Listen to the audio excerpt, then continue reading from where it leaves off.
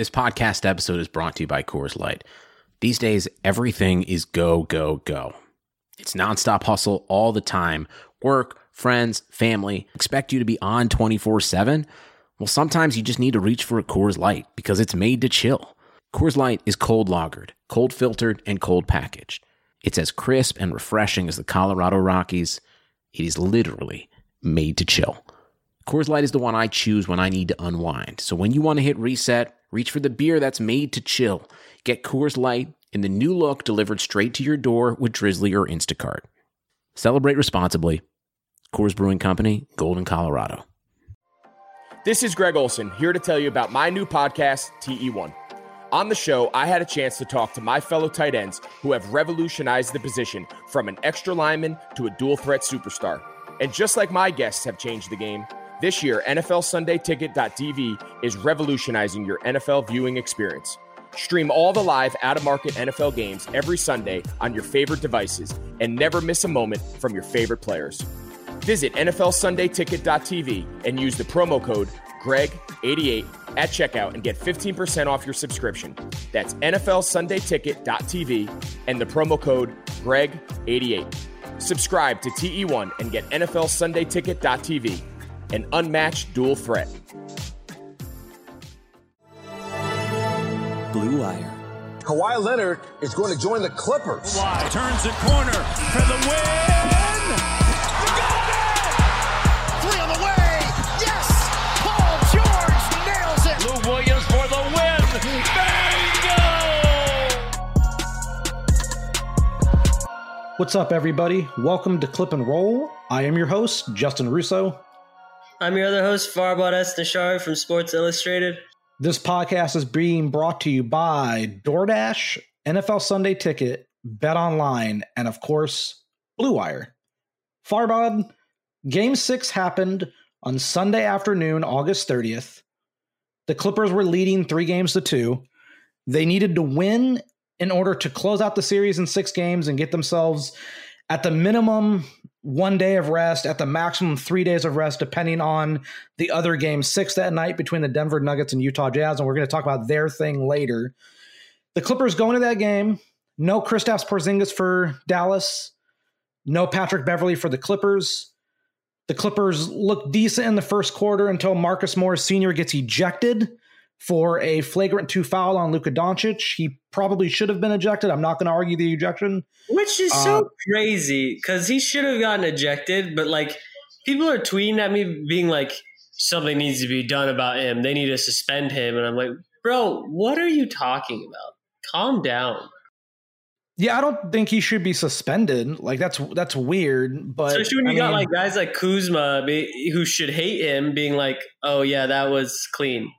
It wasn't clean, but the fact that other players are saying it's clean is like, okay, who are these egregiously upset fans that keep calling for his? Like, there was an SB Nation article being like, Marcus Morris needs to be stopped, and it's like, what is this? I like how every postseason there's one guy who everyone just thinks is the worst human walking the earth. It's like without fail. It happens every year. To sum it up, though, Marcus Morris Sr. baps Luka Doncic on the head with his left hand. That's the initial foul call. He comes down with a chopping motion with his right hand. He does hit the ball. Doesn't matter because he also gets a ton of his upper body. Like he hits him in the neck, the head and neck area, and that's not allowed. The windup is why he gets thrown out. It was a deserved suspension. I think it's fine that he got suspended or is not suspended. Ejected. Thank you. It's fine that he got ejected. That doesn't bother me. I think it was pretty much the right call. Beyond that, though, the Clippers, they had to make do without him. And let's be clear here. He was probably their third best player in the series at that point in time. And in the second quarter, JaMychal Green gets some time with the starters, and he even starts the third quarter. Second best player in the series. I thought it was him. You thought he was the second best player? Probably. See, okay, we're going to talk about Paul George in a second because a lot of stuff's happened, but I still think Paul George was the second best Clipper. No, I just don't think he was making shots at a clip that people think he was the second best Clipper.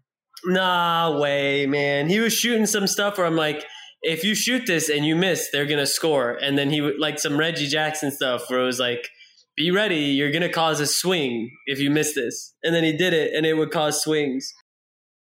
Either way, Marcus Morris was a top 4 Clipper in the series. We can't argue against that. How did we right? go from third to top 4? I'll say top 4 because if people want to say Zubats was their second best player or the third best player, that's fine. He was a top 4 player for them in the series. He was pretty much lights out from the field and a great defender. And he gets tossed out. You're telling me you ghost wrote that SB Nation article saying he needs to be stopped. If they pay me, I'll do it. Second half comes around. The Clippers open up a 23-point lead in the second half. And just like in a couple of the previous games in the series, they just completely let that lead whittle away because of a bench trio that we'll talk about in a little bit. And it's a 6-point game in the fourth quarter, like 8 or 9 minutes to go in the game. And then Kawhi Leonard happened, Farbod. Finishes with 33 points, 14 rebounds, 7 assists, 5 steals. He was 9 of 10 from the field in the second half. It feels really good to give the ball to someone and know they're going to score. The Kawhi Leonard thing is like, when I see him play, I'm like, this must be how Laker fans felt when they had Kobe. When it was just like, yeah, they have a team, but shut up and just give the ball to Kobe. Like, when I see Kawhi in the fourth, I'm like, okay, whatever you got planned, don't do it. Just give the ball to Kawhi. It's fine with me. I'll live and die by that. One of the funniest parts about this series. So for the series, Kawhi averaged 33 points, 10 rebounds, 5 assists, 2 steals. And he did that on 54% shooting from the field. The reason it's funny that he shot 54% from the field is he only shot 29% from 3. But when you look at the 8 to 16 foot range, the man was a menace. He made 26 of his 35 shots in that range. He was just killing everybody there. He killed them in the paint. He killed them from the short mid range. It was crazy. It was like he was, as everyone was fawning over Luka Doncic, and rightfully so. Luka Doncic is freaking good and is going to be a stud in this league for at least a decade. Kawhi Leonard was the best player on the floor. And I don't think that's crazy to say, because whenever the ball got in Kawhi Leonard's hands, I knew the Clippers were going to get a worthwhile shot and most likely make it. Yeah, it just felt like he couldn't be stopped. And if he missed a shot, it was like, how did he miss that? It wasn't bad. You know, it was just like, somehow that just didn't go in. I think Luka is going to be the best player in the NBA within like 3 years. I could see that. I think it's going to be between him and Giannis.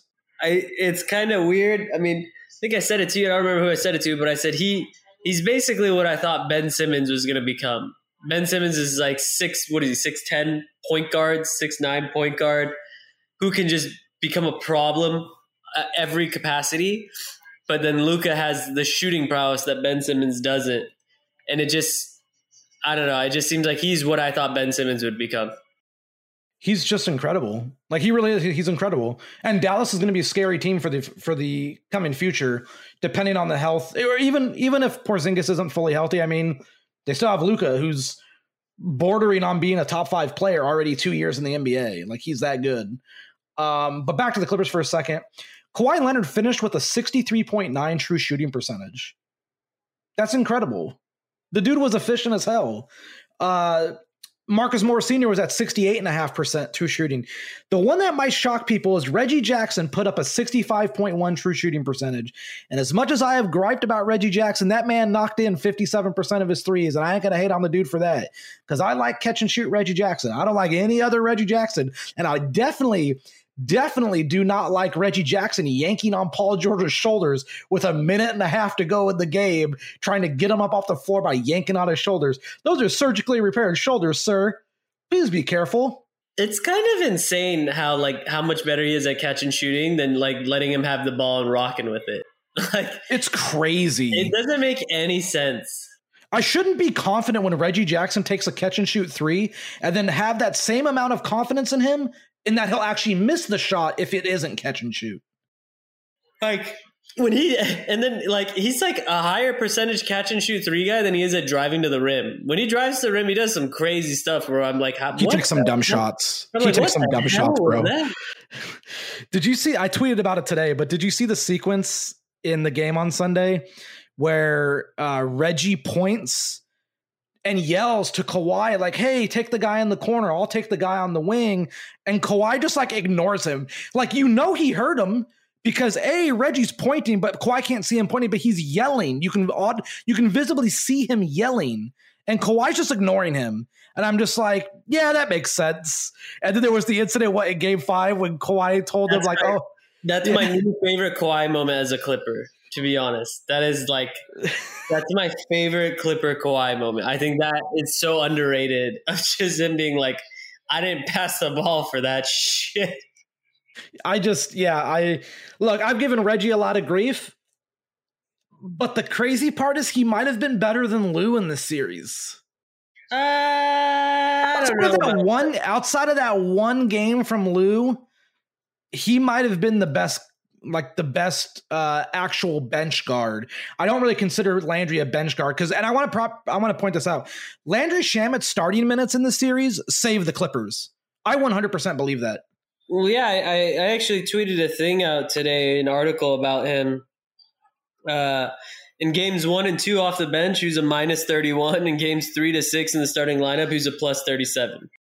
Yeah, it turns out putting him next to better people actually helps. I don't know. He just seems like a completely better player. Now, I don't know how much that changes with Pat Bev coming back in. They're going to have an interesting thing with him, Beverly. Like, he's the starter, but Shamet works so well with the starters and so poorly with the bench. I don't know if I would want to. I'm overthinking it. You're just going to start Beverly. You're going to have to. You're going to start Beverly no matter what. Yeah, I'm overthinking it. So yeah, Clippers win 4-2. All respect to Dallas. They fought hard. Like, they did not go away easily. Closer than, for them to not have Porzingis and to cut it to 9, the Clippers were lucky Tim Hardaway Jr. had an awful game in Game 6 because Tim Hardaway Jr. was killing them all series. I don't know if you saw me. I doubt you saw it. So after Game 4, I tweeted Tim Hardaway Jr. This is through the first 4 games of that series. Tim Hardaway Jr., Seth Curry, Trey Burke were combining for 49.3 points per game on a 64.5 true shooting percentage.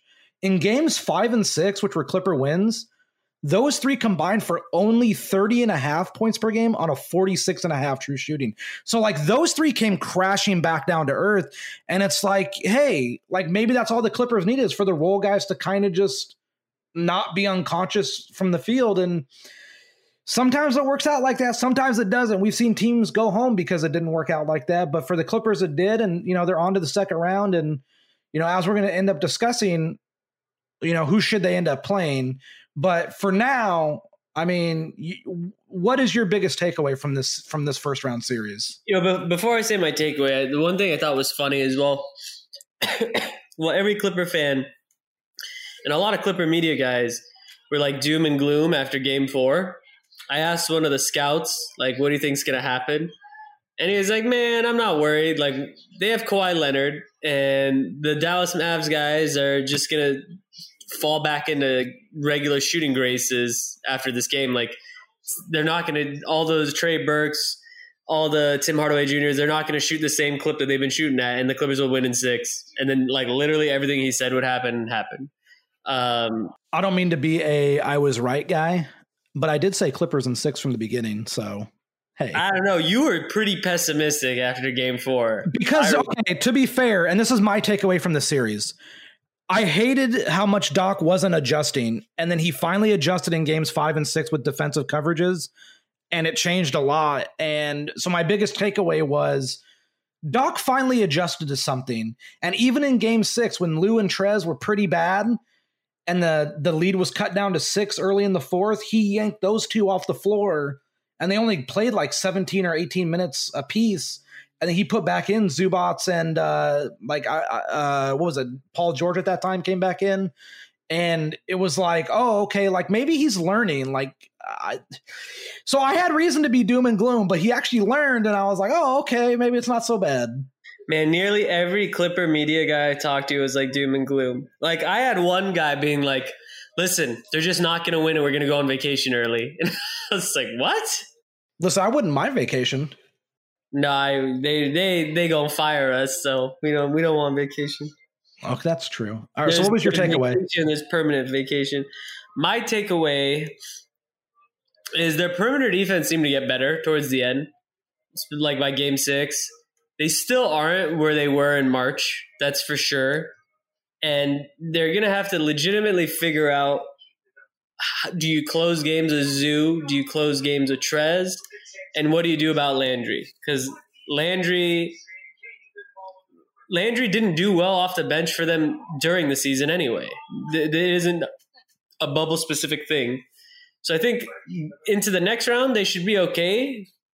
But they got to start fine-tuning things. And Paul George doesn't have to necessarily play above his average, but he just has to play to his average, which is like shouldn't be asking for a lot in the playoffs because most guys play above their average.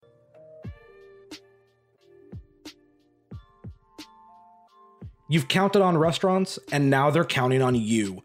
And while their dining rooms may be closed, they're still open for delivery with DoorDash. DoorDash is the app that brings you the food you're craving right to your door. Ordering is easy.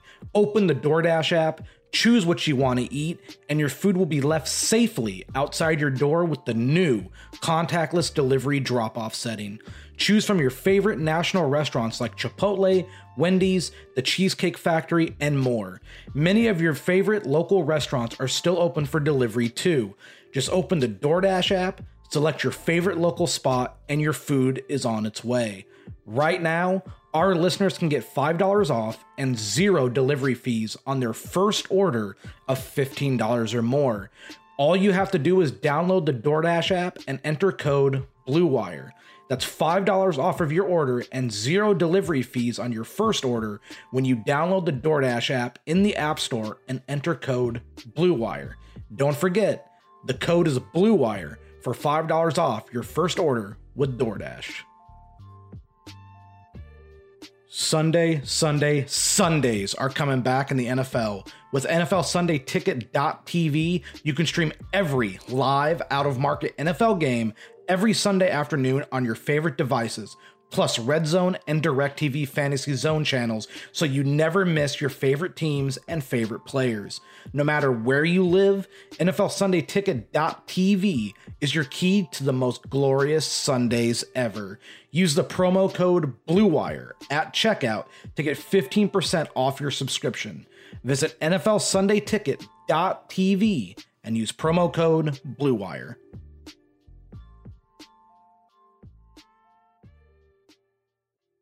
All right, so Denver and Utah are meeting Tuesday night. A winner-take-all Game 7. Loser literally has to go home. Winner gets to stay in beautiful Orlando and be in a bubble for, at least another 10 days. The Game 1 for the second round is scheduled tentatively for Thursday, which means the winner of Game 7 has a 48-hour turnaround, and the Clippers got extra days off. So by the time Game 1 happens on Thursday at 6 p.m. Pacific, the Clippers will have played one game in approximately 9 days. And that bodes well for Kawhi Leonard. That bodes even better for Patrick Beverley because they're going to need him.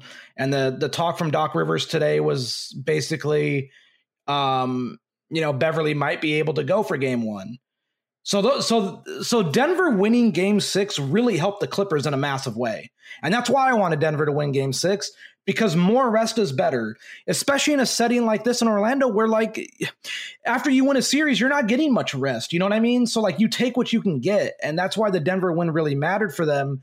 So I'm wondering, for you personally, what team do you want to see more in the second round for the Clippers? Utah or Denver? Probably want to see. So they struggled more against Denver than Utah, but I probably see Utah more. Okay, see, I'm all in on wanting Denver more at this point. Why is that? Why is that? Because here's the thing. I believe Denver has the best player out of those two teams. I think Nikola Jokic is the best player on either of those teams. I really do. You misspelled Jamal Murray, but it's okay. I mean, if he keeps playing like he is, he might be the best player in the world. Playoff Jamal Murray is real, man. It was real last year and it's real this year, but Caruso deserves more All-Star votes, so no big deal. So, okay, don't do that. The reason I want Denver is threefold. Number one, their best player isn't a guard, or at least a perimeter scorer for the most part. Number two, Denver's defense is pretty much worse than Utah's. And I think that benefits the Clippers in terms of easy looks. Number three, Denver's offense is not an offense that would attack the Clippers defense in ways that Utah's would. Utah's offense attacks switching style defenses, which, hey, it's what the Clippers are. And they involve, and the other thing too is Denver doesn't have the ball handlers, at least in terms of as many as Utah does. Like Denver's main ball handlers are who? Monty Morris, Jamal Murray, Nikola Jokic. And then you get to Utah and it's like, okay, you got to deal with Donovan Mitchell and Mike Conley and Jordan Clarkson to some degree and Joe Ingles. And like that's an extra ball handler, and Ingles as the third ball handler is pretty much better than, Monty Morris in terms of danger to a defense. So I'm looking at it from I don't think Denver would pose the biggest challenge to them like Utah would. Now, if Utah had Bojan Bogdanovic, I would 100% be like, they need to get Denver because Utah terrifies me. Utah doesn't terrify me as much now as they would with him, but I'm still with Denver because I have a lot of questions about their defense, and I don't think their guards would kill the Clippers as much. I'm just scared because it seems like the ceiling for Denver is way higher. Like everyone says that they could probably turn it on way higher, and with Michael Porter Jr., coming out of his shell, like it just seems like Denver is not the team you want to test. Like they're the team that if Denver was down 3-1, they're probably going to come back. If Utah was down 3-1, it's done. Like that's the difference between the two to me. Like they just have a higher ceiling to turn it on. I think honestly, and this is going to sound kind of meme-y, but my biggest fear for Utah right now is freaking Joe Ingles. Just because honest to God, like PG clearly doesn't seem like himself. And the last thing he needs is to see Joe Ingles. Like he clearly isn't himself. And I could see him getting even more just bad performing against Joe Ingles. So here's why I don't want Utah beyond just the ball handler aspect and stuff like that. Rudy Gobert is such a monster in the paint defensively, and Jokic isn't. Like that matters. And on top of that, Utah not only led the NBA in 3-point shooting percentage this year, they also lead the postseason. And they're getting a lot of open threes. And I don't want the Clippers to have to deal with that. I just really don't. And I'd much rather have Denver. Now, to be fair, the Clippers should beat either one. But we'll see. I mean, that's the fun part with stuff like this. We'll know more tomorrow. I would much rather play Denver from the aspect of I don't think Denver is as physical as Utah is as well. No, they're not as physical, but I just think their ceiling is higher. They're the one you wouldn't want to test as much. By the way, Denver always going to a Game 7 is a funny thing, I guess. I mean, dude, they seemed done like a week ago, which is crazy.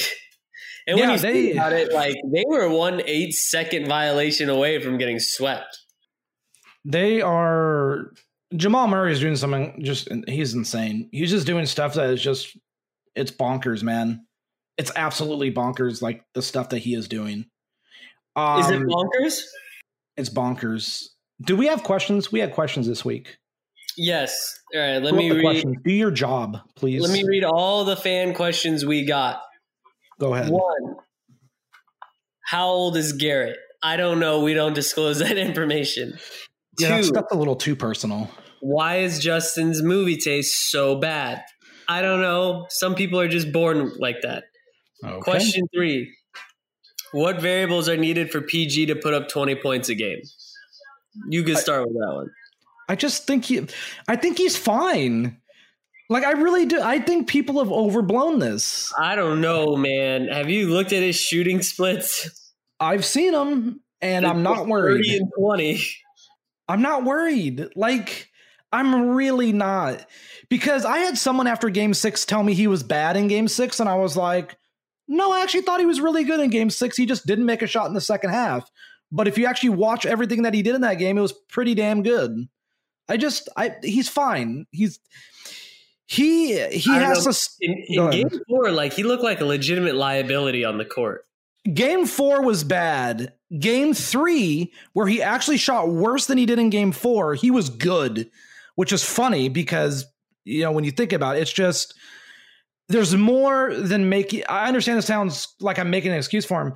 There's more to basketball than just making shots. Like he does everything that you don't really look at. Like he was crashing the glass. He was being a rim protector at times. He was being a defensive guy.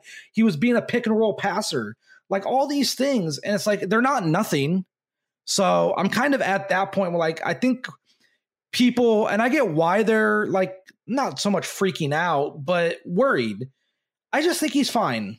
I think he's fine. I think that he really did have a mental health thing, and I don't think people should criticize him for that because that's ridiculous if you do. I just don't think there's anything really going on with him that makes me think like he's not going to be fine. I don't know. I'm a little concerned because he's like the opposite of Jimmy Butler in the playoffs right now. Jimmy Butler in the playoffs just like plays above any ceiling you'd expect, and you'd want to run through a wall for him. PG in the playoffs, it's been 2 straight years of underperforming. Like it really seems like he's in his own head hard. Like, and it's like the guy who loses the big one and then all of a sudden no longer is himself. But I don't know. He needs 2 straight games of solid performances for me to feel okay. Next question. Will Zubat average over 30 minutes in the next series? And after that? No. Well, no. No. Not over 30? No, he averaged 25 for this series. He's not going to average 30. I mean, it depends on how much Jokic or Gobert kind of go to town. He's not averaging 30. No, not 30, but like maybe 27 or 28. Wasn't the question over 30? Yeah, but I don't care about his question. I'm just going to answer it how I want. Oh my God. No, I don't even think he gets to 27. Realtor Muff. I'm going to answer it how I want to answer it. I don't even think he gets to 30. I don't even think he gets to 27. So I think he just sticks at about 25. Who would be a better second round matchup? Denver or Utah? You said Denver. I say Utah. Mm-hmm. Same question again. Mm-hmm. Can we beat Denver or Utah with PG averaging less than 20 points a game, or do we need him more? Yes, you can. You can. Denver, I'd be a little bit more scared if PG's under 20 because they could just go on an offensive explosion too, and it might be like a Dallas situation again. I think they can beat either team if he's even scoring. Like, it's funny because saying under 20, he averaged 18.5 this series. Like, it wasn't like I get it. I get he had like 3 really bad games, or even 4 really bad games, shooting wise. But like, I don't know. Like, I think you can because you have other guys who can supplement the scoring load. Like, you know, like Lou Williams, Marcus Morris, you know, Reggie Jackson at times, Landry Shamet, Patrick Beverley when he comes back, Montrezl Harrell when he gets more time. Like, it's not a definitive thing of, well, if he's not scoring 20 a game, we're kind of screwed. I don't look at it like that. What if Kawhi wins Finals MVP? Is he the greatest hip-to-be Clipper of all time? It's not even a question. If he even just if he got them to the conference finals, he'd already probably be the greatest Clipper of all time. I'd have to agree with that. I think it's I think it's the very first time, and I kind of felt it a little bit with Chris Paul, but it's the very first time where I'm like, oh, they got a guy that as long as you got him, you're okay. Like with Chris, sometimes Chris could get stopped because he's small, you know? But with Kawhi, it's just like, dude, just throw him the ball and you'll be okay. It's just, I don't know. It's just another level. I've never seen any player on the Clipper like that just won't fold.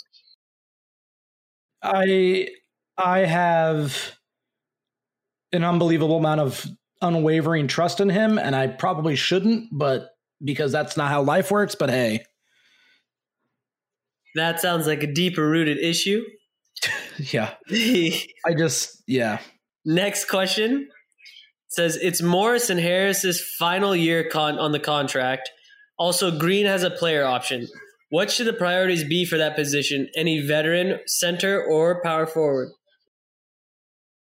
I think you do everything you can to re-sign Morris and Green, and also Harrell if the price isn't too bad.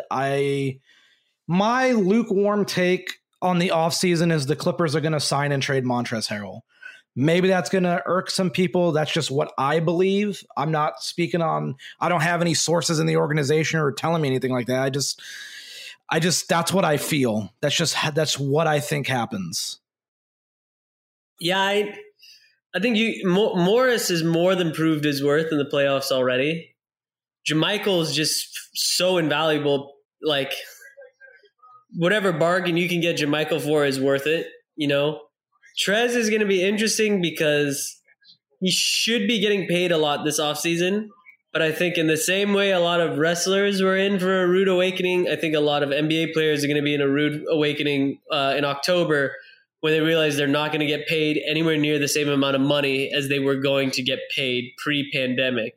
So I think Trez having his contract year in the middle of a pandemic, while it is absolutely awful for him and sucks beyond capacity, is probably the best thing that could have happened for the Clippers.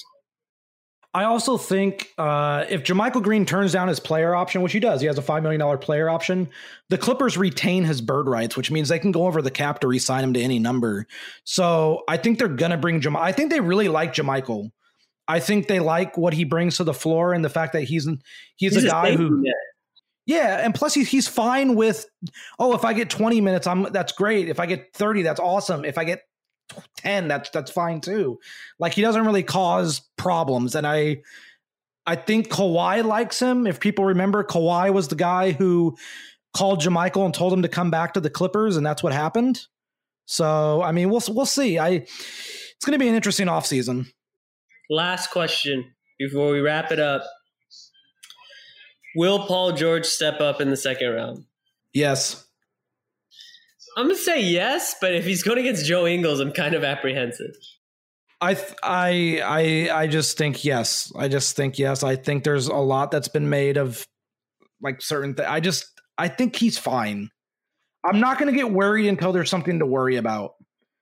A guy having a great game one and a couple. A little bit worrisome. What happened? Him saying he's depressed is worrisome.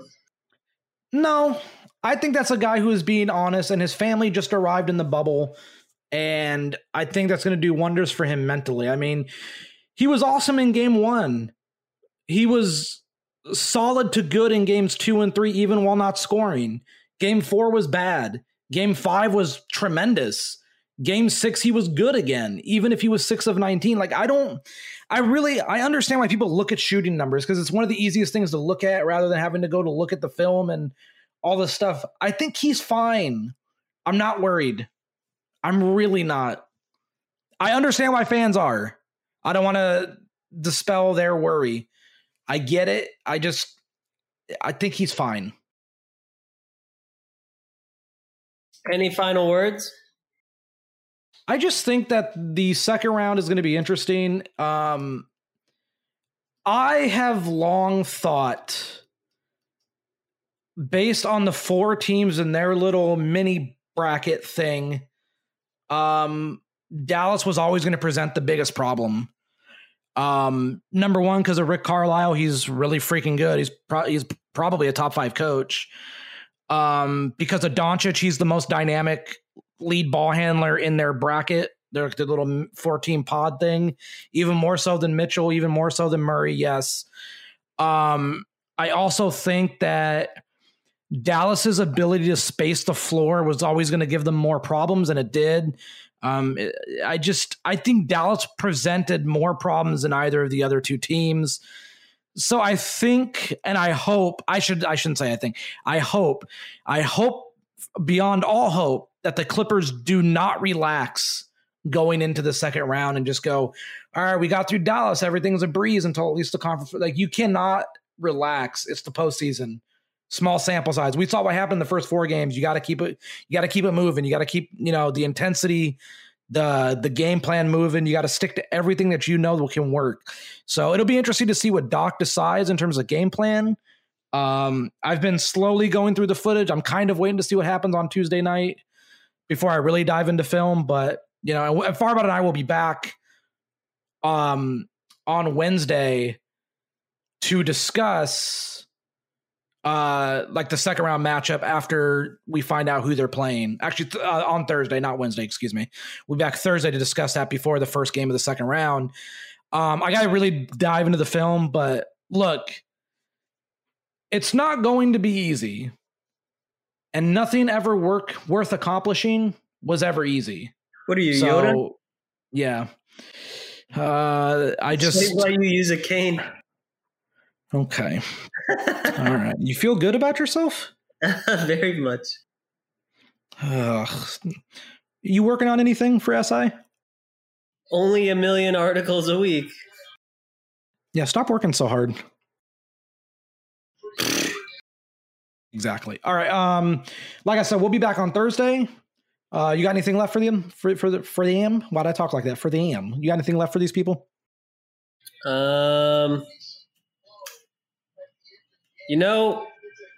Sometimes it's just nut cutting time. Speaking of that, I'm glad you brought that up. I'm glad you brought that up. By any chance, did you see, I believe it was on the 8th, which I want to say was like game 1 or game 2, right? No, on the 8th. No, the 8th, that would have been, it was, during their one of their seeding matchups against the Portland Trailblazers. Did you see Chauncey Billups say nut cutting time? Yes. Point to me. Look at the scoreboard. Well, just saying. I could also point that that's something retired NBA players use. Hey. Oh, by the way, real quick, because Chauncey and Brian aren't going to be doing any Clipper games for the rest of the postseason because local broadcasts only do the first round. It's all national after that. Hats off to Brian Seaman and Chauncey Billups. I thought they did an excellent job all year. Brian was awesome. I loved him in his first year with the Clippers. He's a rising star, if not a star already. Chauncey got better as the year went along, and I loved Chauncey. I thought he was extremely unbiased, which I like. And he explained the game of basketball for people and highlighted things that were very important. And I think that stuff cannot get talked about enough. So I can't wait for next season. There are rumors that Chauncey Billups is going to get onto a coaching staff, especially with Ty Lue, who's an assistant coach for the Clippers right now. So I'm going to miss Chauncey Billups if and when he gets a coaching job, but I couldn't wish him enough of the best because he's really damn good at it. And Brian was awesome. So that's all I got to say. Any final shout outs you want to give before we wrap this up? No, I think I'm done with giving a shout out. I ain't ever given you a shout out, so I'll stop asking. I'm going to give a shout out. I'm going to give a shout out to the fans for having so many questions for us. You might not like the fans because you're grumpy and you hate everybody, but I appreciate y'all. You don't like the fans. No one likes fans. Shout out to the fans. All right, everybody, take it easy. Have a good Tuesday. Stay safe, social distance, wear your mask. I know you're probably annoyed of hearing me say that every time at the end of podcasts, but if you do all that, you continue to get to see great Clipper playoff basketball. So everyone else, take it easy. Farbod, you suck. We'll see you guys later. Did somebody say playoffs? NBA and NHL are playing for the gold, and our partners at BetOnline have you covered.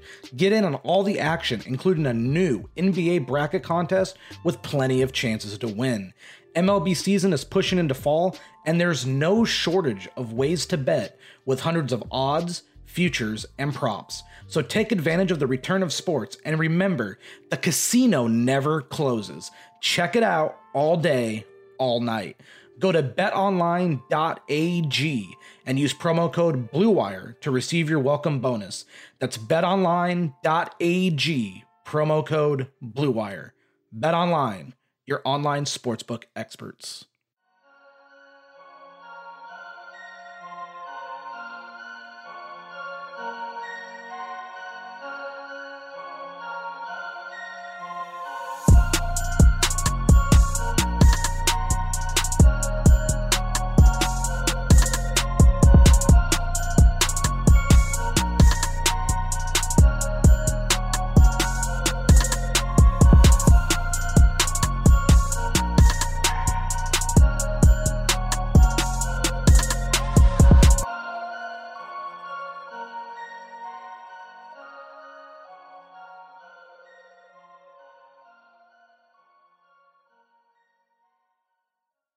Sugar Ray Leonard, Roberto Duran, Marvelous Marvin Hagler, and Thomas Hearns. Legends, whose four-way rivalry defined one of the greatest eras in boxing history. Relive their decade of dominance in a new Showtime sports documentary, The Kings, a 4-part series now streaming on Showtime.